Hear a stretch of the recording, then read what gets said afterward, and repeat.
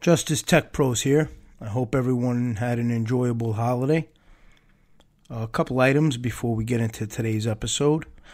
I want to first thank our first 100 subscribers for tuning in, and I want to thank the supporters who helped us get to that number, Ruckus Radio, and also a few people on Facebook spreading the word and reposting things. So everyone who likes the channel and enjoys the content, I just want to thank for the support, and hopefully what I'm putting out there is relating to some people and it makes sense.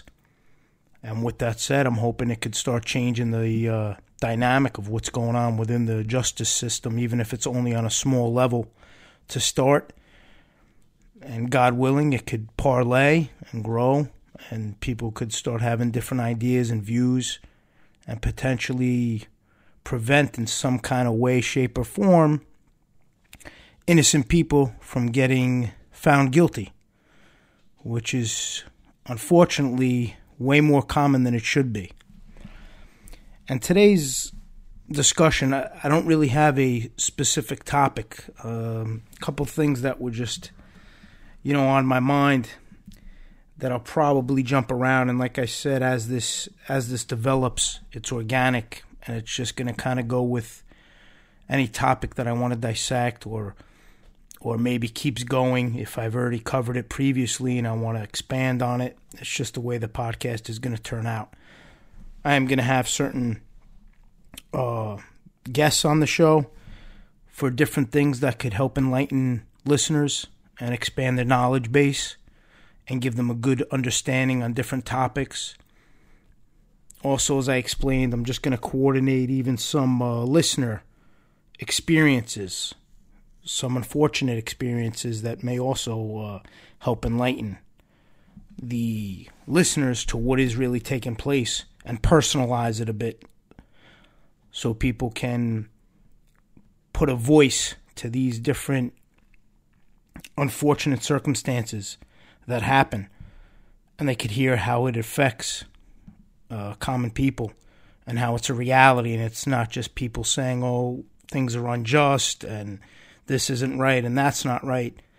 It's actually truly affecting people's lives and happening. Innocent people are being found guilty, and that's just a reality of what's going on.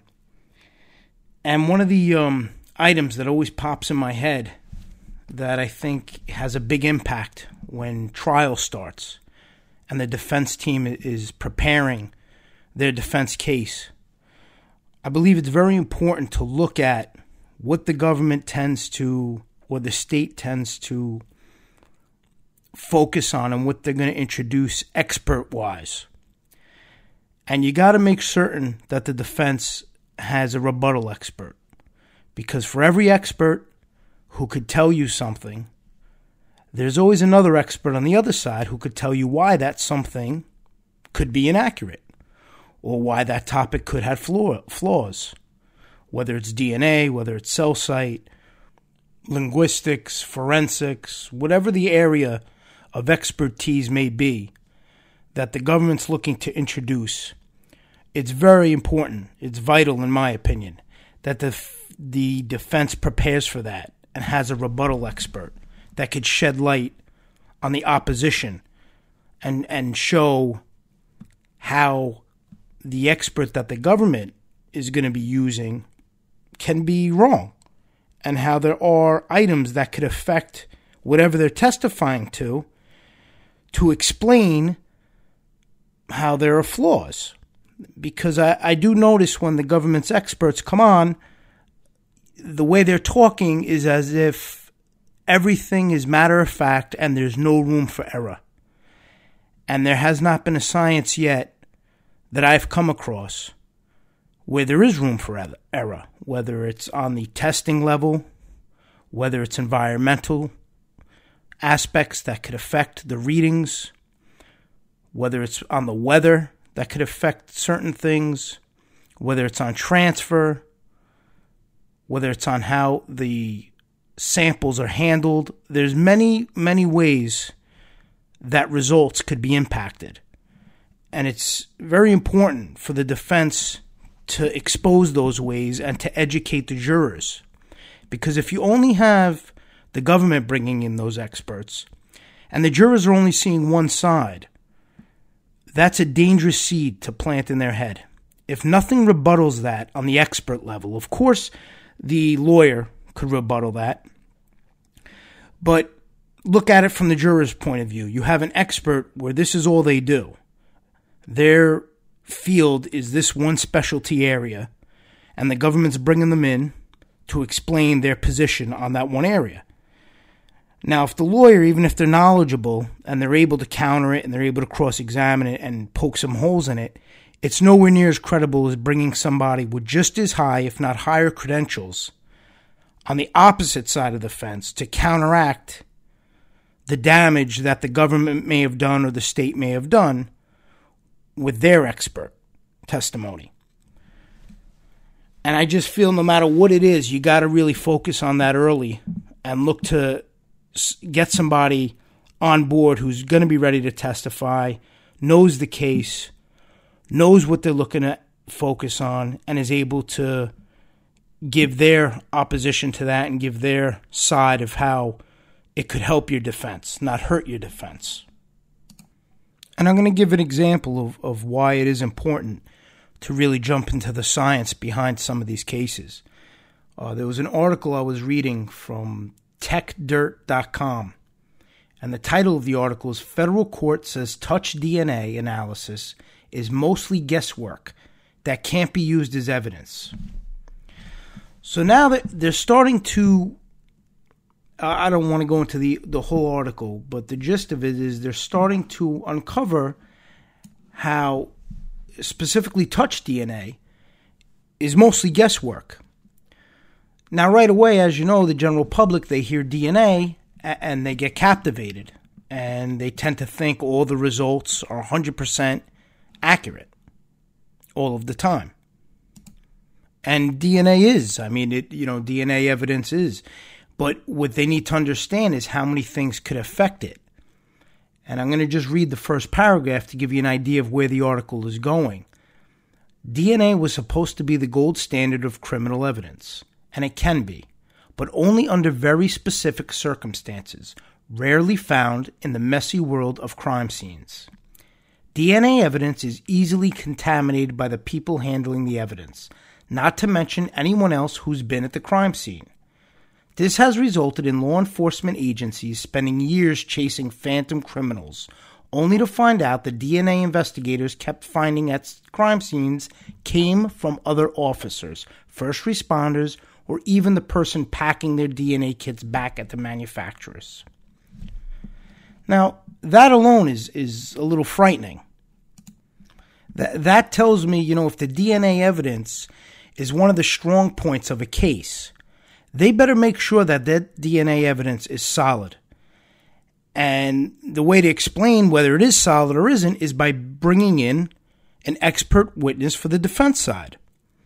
I would want my witness to analyze the case, analyze the tests taken, and find out if they're legitimate, what kind of variables could exist.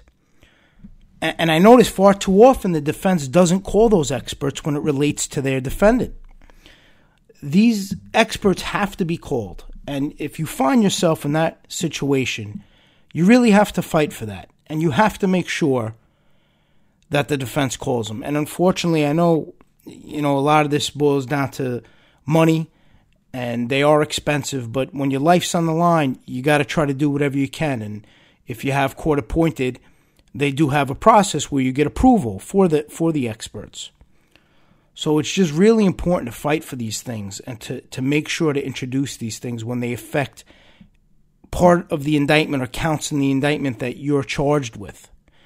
Because the jurors are influenced by experts. When they get up there and they testify, they are influenced by that. And when the experts are speaking so matter-of-factly and there's nobody with equal or higher credentials to counteract that, you could pretty much guarantee they're going to believe whatever part of the trial required an expert testimony, they're going to kind of side with that aspect of it. So if DNA or forensic or cell site affects your case, it's very important that you have another side to that story that is on the expert level and not just the defense team crossing on those issues. And what happens is a lot of the times the prosecution in summation or in their closing will cite a lot of those stats or a lot of the information given by their experts, which help lead to the conviction. And when you look up how many false convictions or convictions that were overturned based on experts being involved or obviously informants lying, it's frightening the amount of people that are in jail that are innocent that we know about, whereas they found out about and then exonerated them and overturned the convictions. And, that's where it all plays into the jury education and the jury knowledge base building and enhancing. And that's what got me trying to get this podcast out there. As I said in another podcast, this is a different element of my business. My business is more supporting counsel and the defense, but I wanted to appeal to the public because what I was seeing was a lack of understanding, a lack of knowledge, and a lack of jurors taking their job seriously and not understanding what was required of them. And this was the one small step that I wanted to try to take to potentially gradually change that. Turn that page. Maybe where it would be something down the road where you make a difference and you make some kind of impact, and a listener one day serves on the jury and remembers one or two discussions or topics that I covered that helps clear an innocent person. And if that happens, it's all worth it. But I would want to do that on a bigger scale. I think on a generational scale. We need more intelligent jurors, more coherent jurors who understand the difference between saying somebody's innocent and not guilty.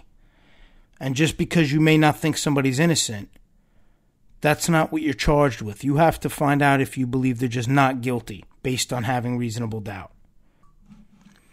And, the juror's not even being asked to find somebody innocent. They have to remember they're being asked to find somebody not guilty. And that's a smaller threshold you have to meet to find somebody not guilty. The charges, as a juror, you have to basically say the government of the state did not prove their case beyond a reasonable doubt. Therefore, the defendant's not guilty. And this goes back to prior episodes that are carrying into one another where the juror is not really grasping the whole concept and what they're there to do. And that's why we're having so many of these false convictions where innocent people are being convicted. It's just a fact. It's happening. And it's one big cycle. It's a lot of factors that affect that. And another one I touched on previously, which I was reading another paper that was written on the topic, is when certain evidence or rules apply, whereas items are limited and aren't allowed to get into the case that could help the defendant. And when you think about that, it doesn't make sense. You would figure if you're defending your client, any factual information that could help them should be allowed in. And there's a paper you could look up, and the title of it is, "Do Exclusionary Rules Convict the Innocent?" And it's from, there's different universities involved, the University of Illinois and the University of Chicago, and it was written in August of 2011.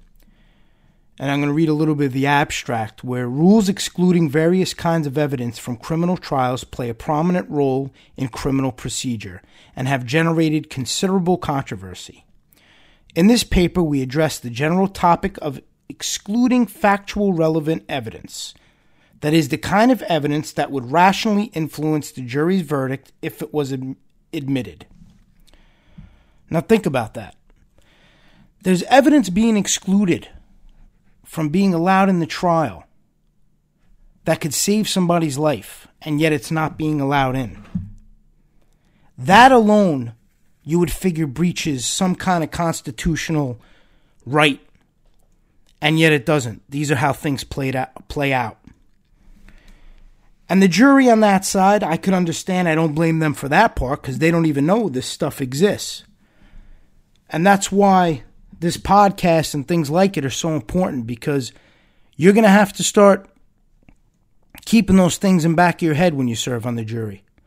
You're going to have to start realizing that there may be some things you don't account for. And honestly, I don't even know what the answer is to that, because that's not fair to put that on a juror, and that's not realistic for them to account for something that they don't even know is out there. So this is more of just a situation where I'm just confused by it, and I don't know how to solve that. That's on the court level, where you have evidence that could help your client fighting for their life, and yet the court won't allow it in. And that's a major problem. And I'm sure the defense fights to get it in. As I've witnessed firsthand, we fought to get certain things in and weren't allowed. But when you see papers being written about it and articles being written about it, it's a big problem. It isn't an isolated issue. And yet it doesn't get resolved. It just keeps going on and on. And that's the issue. How do these things get resolved? We know the problem, but what's the solution? And in simplest terms, the only solution on my level that I could do is to talk about these things and dissect these things, to hope that listeners could spread the word and enhance. And that's the great thing about the internet. This is nationwide. There's people all over listening to it. And, you just got to hope that that's where it starts. That's where the tide starts to change on this type of level, because it's not changing on the court level. This is going on and on. People are going to trial. Evidence to help them is not getting admitted. Innocent people are getting convicted. Those are the facts. And that was one of the obstacles we went through recently at a trial, is how to get certain things in. And that's an odd statement to make. You have evidence that could help you, and you have to come up with ways to get it in, where the judge will allow it to get in. And we tried raising a few things, and it wasn't allowed to, wasn't allowed admittance. And yet, it's hard to make peace with that and wrap your head around that. You have something that could help, something that could enlighten the juror, and the judge has the power to not let you use it. One would figure if you have something that could help your defense, that is legitimate and is accurate, you would automatically get to use it and bring it up. And that's not the way it works. It has to be put in, and it has to be allowed in. And that's a troubling obstacle to have to face when one is fighting for their life. And all these little factors add up where, if you have a certain judge on the case that isn't a fair judge and isn't an impartial judge, they could direct things to go the way that they kind of want. If they do have an agenda, they have the power to direct it the way they would want it to play out. And the jury doesn't know what's going on behind the scenes. So for that part, I don't put it on the jury as far as that aspect. But the problem is they need to realize the whole picture. And they just need to follow the direction, I should say, and follow the actual instruction. And that's why in theory and in the books and in papers and in school, where it says, you're innocent to proven guilty, the burden's on the government, that's why it's written down that way, because it should be. Because it should be such a high threshold for them to prove you're guilty. Whereas they should just have everything in order, and they should have the case airtight, and they should have the facts in order. But it's not that high of a threshold to meet. It's not that hard of a target for them to aim at to get their conviction the way it actually plays out in real court. because of the different tactics that take place and because of the roles that the judge has. If you have a judge that's not fair and is not impartial, it could have a devastating effect on the verdict. The 6 most common causes for a wrongful conviction, and this comes from the Mid-Atlantic Innocence Project. And it's the 6 most common causes for a wrongful conviction. They have eyewitness misidentification, unreliable or improper forensic science, which goes back to what I was saying earlier about the experts, false confessions, informant testimony, government misconduct, and inadequate defense. Those are the 6 most common where they wound up getting somebody exonerated because those factors took place. So going into a case, those are the things you have to focus on. And I personally just feel that the expert, if you're facing an expert, that has one of the biggest impacts on the jury. So you have to make sure you have your opposing expert ready to go. The informants we talked about.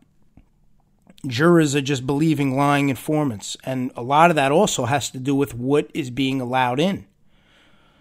You know, as we kicked around in prior episodes, if you can't talk about an informant's history and their character, how can you put them in front of a juror?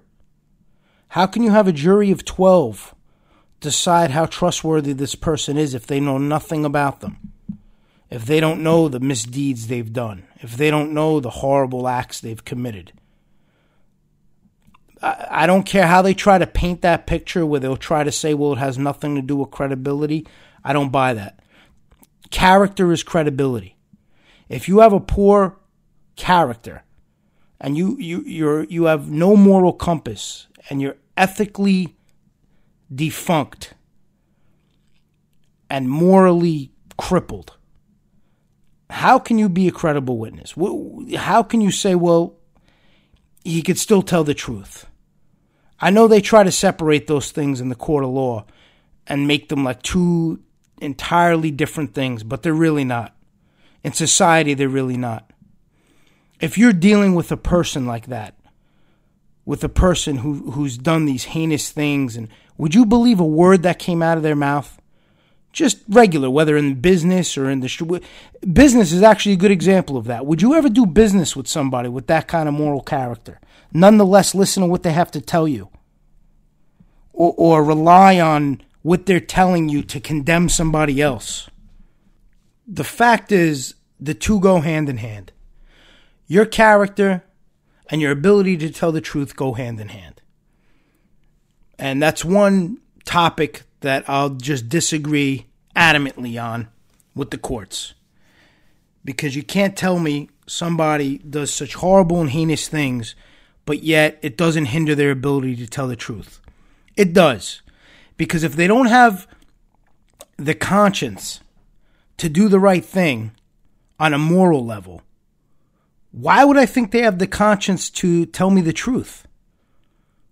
I just link those two together, and I think it's unfair and unjust not to allow the defense to talk about that and not to go into their character. Here's an idea, if you're the government. Don't get an informant that is such a horrible person. Don't have an informant that is just so terrible and does all these horrible things and is always lying, and you're always tripping them up, and they're always committing crimes even after they're cooperating. How about walk away from that informant? If you have a legitimate witness, that's different. If somebody's a witness, as I explained, my personal feelings have nothing to do with that. I'm just talking legitimately. If they're a witness, if they're an informant, all you want them to do then, tell the truth. If that's what you're going to do, and you decide to go down that path, and you could look in the mirror and you could be fine with that, that's on you. At least tell the truth. And if you're not telling the truth, it all goes back to your character, and it all goes back to how you conducted yourself prior to you deciding to become an informant. And that's where I have a problem, where they're taking these informants of such a sub-level, subhuman level, and they're asking a jury to believe every word out of their mouth.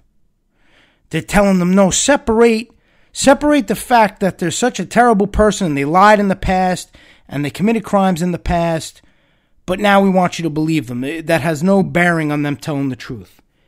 To me, that almost seems like you're trying to make the jury like they're a bunch of idiots. Because in my opinion, only an idiot would not look at that statement and say, are you crazy? They're intertwined. Somebody of such a poor moral character would have no problem lying to me. I can't believe a word they say. To me, they're intertwined. And I just won't see that distinction. And that's where it gets dangerous, because you could have a very weak case become strong based on the rulings and based on how these certain things play out. And what I'm trying to say by that is, if you have a weak case in the sense that you have really substandard informants who really are not in the first person, they don't know directly about events, they're just giving hearsay. Then you have evidence by experts that isn't being challenged. Then you have court rulings not allowing things in that could help the defense. Then, which I've seen play out, unfortunately, you have a court ruling where you prep your case, the court ruled one way, and then days before you're about to begin your case, the court changes its mind and lets that prior ruling back in, which, of course, it was a ruling that helps the government, not helps the defense. So when you have these things that affect the case, all these elements where it starts off where they have a weak case because the evidence isn't there, the informants aren't there because none of them are in the first, they're not directly related, they're all giving hearsay of hearsay. But that changes, the tide kind of changes as you get closer to trial, where you see rulings happening, you see you're being limited on what you're allowed to ask, what you're allowed to cross on. So now where they have a weak case when you go by the facts and the evidence, they're changing that. They're actually developing it. They're making it a strong case because they have all the time to prepare. They're able to analyze where they're weak, and they're able to get the rulings in their favor to then turn it around and make it a strong case. And that's a really troublesome obstacle to have to be faced with. You know you have an innocent client. You know you're going to defend that client, and now you're being handcuffed on how you could defend that client. Now you're being told evidence that could help you is not being allowed in. Cross-examinations of witnesses that could help you is not going to be allowed. Rulings that were in your favor are now no longer in your favor. All these items start to build up.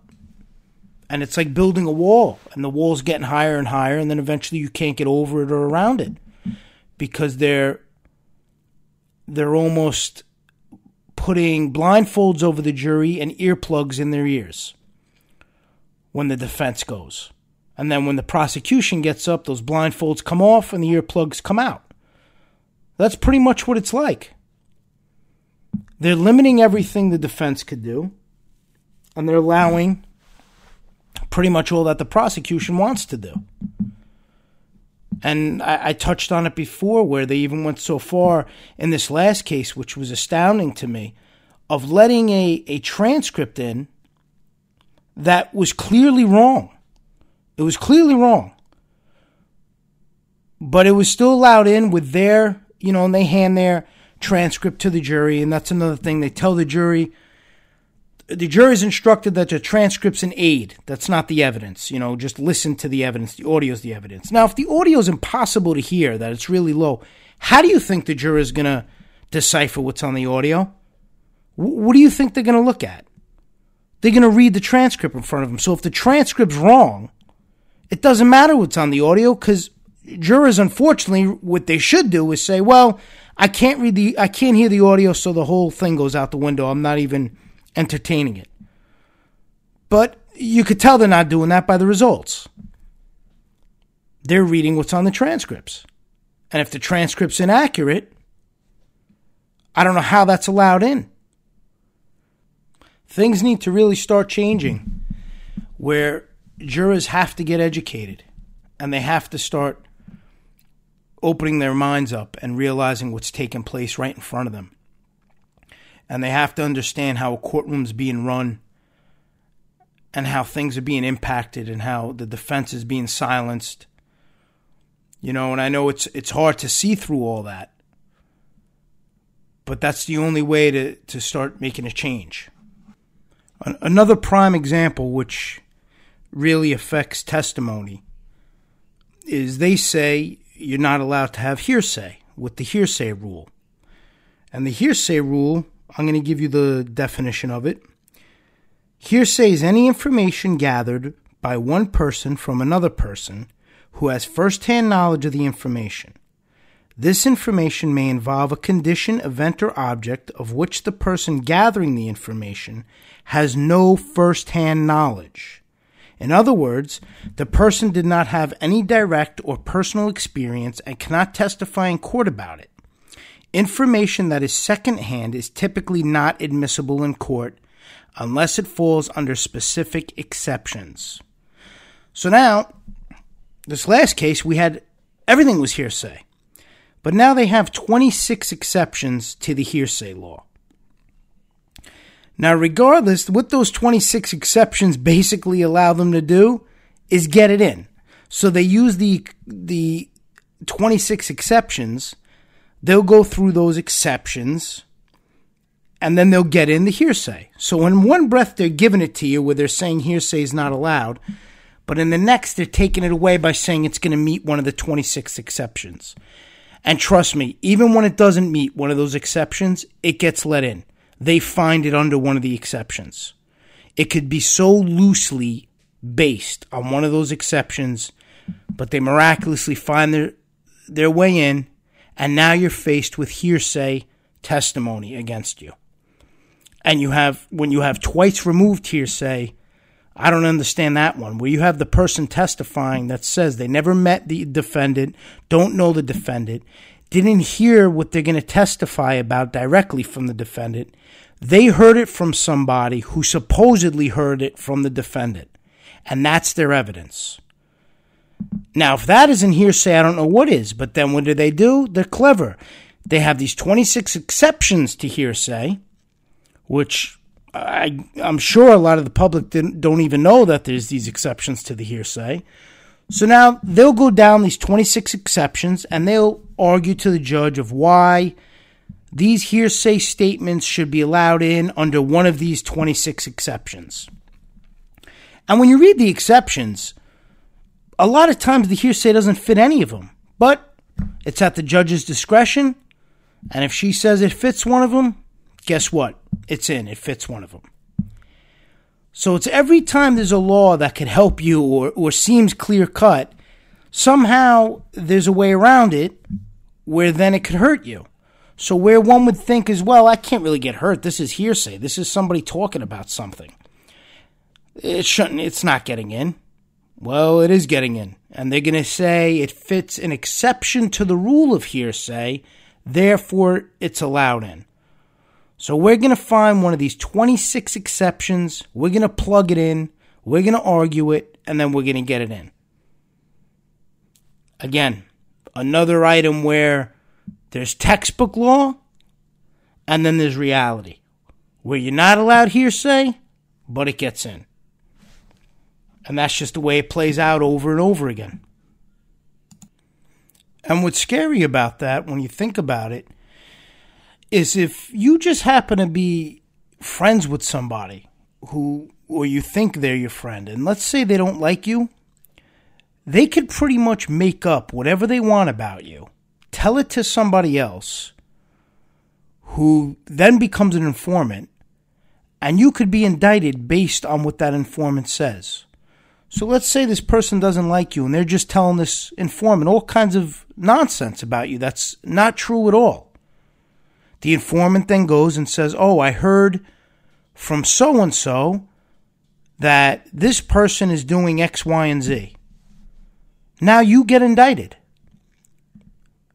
How scary is that when you think about it? So if somebody doesn't like you and they go and just want to go, vent to somebody else and badmouth you and make up things about you, make up stories about you, whatever. I'm just using an example.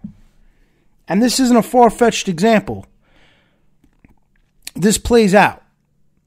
And they're just saying things that aren't true about you. And now this informant uses that information to get you in trouble. It holds weight. It holds water. And you'll now have a problem and get indicted based on that. And especially if you're a target or somebody who the government may want to go after or has a belief that you're guilty of something, but they have no way of proving it or whatever it may be. It all goes back to the whole target thing. If they target you for any reason at all, you're going to have a problem because they're going to make the facts, quote unquote, facts work to their advantage. So if they want to get you, they're going to do everything in their power to get you. And as we discussed in the grand jury, they'll get the grand jury indictment. You can indict a ham sandwich, so they're going to get that. Then they're going to get the informants to say what they want about you, even if it's hearsay, because it'll be allowed back in under the exceptions to the hearsay. And now all these little things start stacking up to build a case. Meanwhile, in reality, none of it is legitimate evidence. None of it. But they're stacking it all up together because the theory in their minds is the more we have, the more mud we throw against the wall, something's going to stick. And unfortunately, that plays out. And that has played out. You have uneducated jurors, inexperienced jurors, buying into this. You have things, you're being handcuffed on what you're allowed into the court, what you're allowed to defend against, what you're allowed to argue, what you're allowed to cross on. All these things are playing in. You're guilty before you're proven innocent. And now you get into this courtroom and the jury's getting these instructions that they're getting now, which in this last case, they were hit with this Pinkerton charge, which is Pinkerton liability, which is basically saying if you feel you don't even have to have knowledge or participation. They use a term, if an action was foreseeable by the defendant. Foreseeable. That somebody within the same conspiracy was going to do something. If it was foreseeable, you're then liable. Think about how great of a term, how vast of a term foreseeable could be. How many ways that could be interpreted. That is an undefinable term, in my opinion. You could say anything is foreseeable. If you know how to speak properly and how to analyze things and play with words and redirect and misdirect, you could take that term foreseeable and make it encompass anything. You could make anyone capable of foreseeing any act with any friend or any person they're involved with.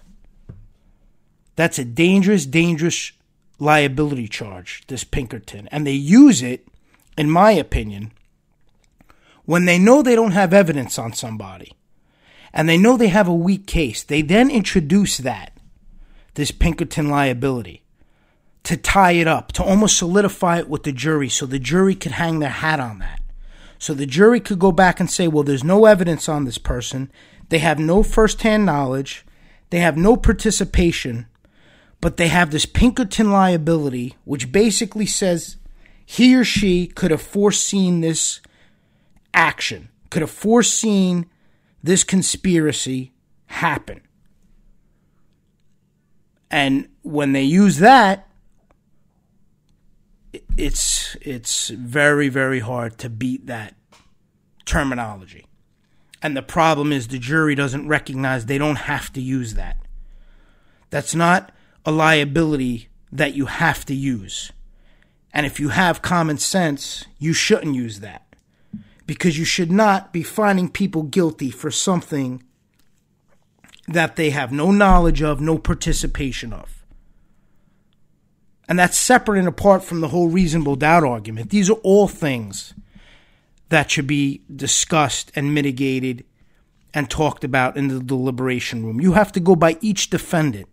And you should say, oh, where's the reasonable doubt on defendant A, on B, on C, on D, on E, or as many as there are. And if there's reasonable doubt on any of them, it's a not guilty verdict. And remember, as I said earlier, you're not saying whether somebody's innocent. It's not that huge of a difference where you have to worry about, well, you think they're 100% innocent. That's not what you're being tasked with. You just have to decide, where is it proven to you beyond a reasonable doubt that they're guilty? And there is no way that took place in this last case. And there is no way that took place on all these cases where people were innocent. Because these people were innocent, so we know they weren't guilty. So there is no way they were proven beyond a reasonable doubt. All these exonerees, all these people who let out after years and years in jail, finally let back home for their families, suffering for an unintelligent, uneducated, inexperienced jury who didn't understand what their task was, and they found these people guilty. And I've read a lot of articles where these jurors feel ashamed about finding people guilty, and I don't know the instances, so I don't want to get into it, but if it has to do with not doing their job and not going by reasonable doubt and not going by the facts, then they should feel ashamed. And they should feel guilty about that. They robbed somebody of their livelihood. They didn't go by the facts of the case, and they robbed somebody of their livelihood. They took away years from their life. And that's inexcusable. And when you go back there and you don't really have a good basis of what you're supposed to do, and you hear a Pinkerton charge and you don't even know what that means, and you're hit with a charge from the court of 80 pages, 90 pages, and you got to go down this whole chart. These are average citizens, and you're handing them an 80-page, 90-page document, and you're telling them, all right, find guilty based on this wording. You couldn't make it more confusing. And I have no doubt that some people are probably saying guilty when they don't even know what they're supposed to find guilty of. They're just so confused by what's in front of them. Because there's no way you could get guilty verdicts if you're going by reasonable doubt and you're going by evidence. You're just going by maybe pressures, maybe being outnumbered, maybe by the judge's reactions. But you're not going by the facts. You're not going by the evidence. When you have innocent people on trial and you're finding them guilty, the jurors are doing something wrong. The whole system's doing something wrong. But I don't have the power to change the system. I only have somewhat of the power to help educate the public. So I try to focus on that. Unfortunately, on a higher level, I have no control of that. And I know there's a lot of good organizations and a lot of good people out there trying to make a change, but it takes years, decades. People are going to keep being found guilty that are innocent. So I want to try to do my part and expand some horizons and open up some minds on this level to what is really taking place and give a little bit of a common sense education to these things. I could go into the boring book sense of it. I studied it. I went and got my certificate in paralegal studies for it. And the truth is, it's a lot of boring material. And what was really sobering is when I had a nice smack in the face on how there is a big difference between what's written in that book and what plays out in the courtroom. There's a big difference in that. In the book, it sounds great. If it played out like it did in the book, and I said this in another episode, we wouldn't be having these conversations. Innocent people wouldn't be being found guilty. But it obviously doesn't play out that way. There's a lot of errors in it. There's a lot of problems with it, and it has to be fixed on so many different levels. So I'm going to try to focus on the level I could fix, and that's appealing to the general public. And I try to focus on it in my professional capacity by helping and devoting myself and my firm to helping their defense team, to helping their lawyers, to helping the clients. And that's actually a big part of it. You got to keep the clients in the loop. You got to all give ideas to build the best defense possible and to account for all these things that you're going to go up against, such as experts, such as lying informants, such as any of the evidence, the discoveries I explained, which you have to jump into from day one, and you got to keep the client abreast of what's going on from day one, from transcripts, from audios. All these things make up the case. And each and every piece of it has to get dissected and analyzed over and over again. That's the only shot you have. So I'm trying to do it on two fronts. On one front, in a professional way, where I deal with my clients and I deal with my company, where we're helping the defense team. And on the other end, which I'm started the podcast for, to try to appeal to the public, to try to break things down commonsensically, to go into them, to analyze them, and really work at it that angle. And that's what we're trying to accomplish here. And that's it for today. I'm happy that we're growing in subscribers. That tells me I'm doing something right. And I'll speak to you soon.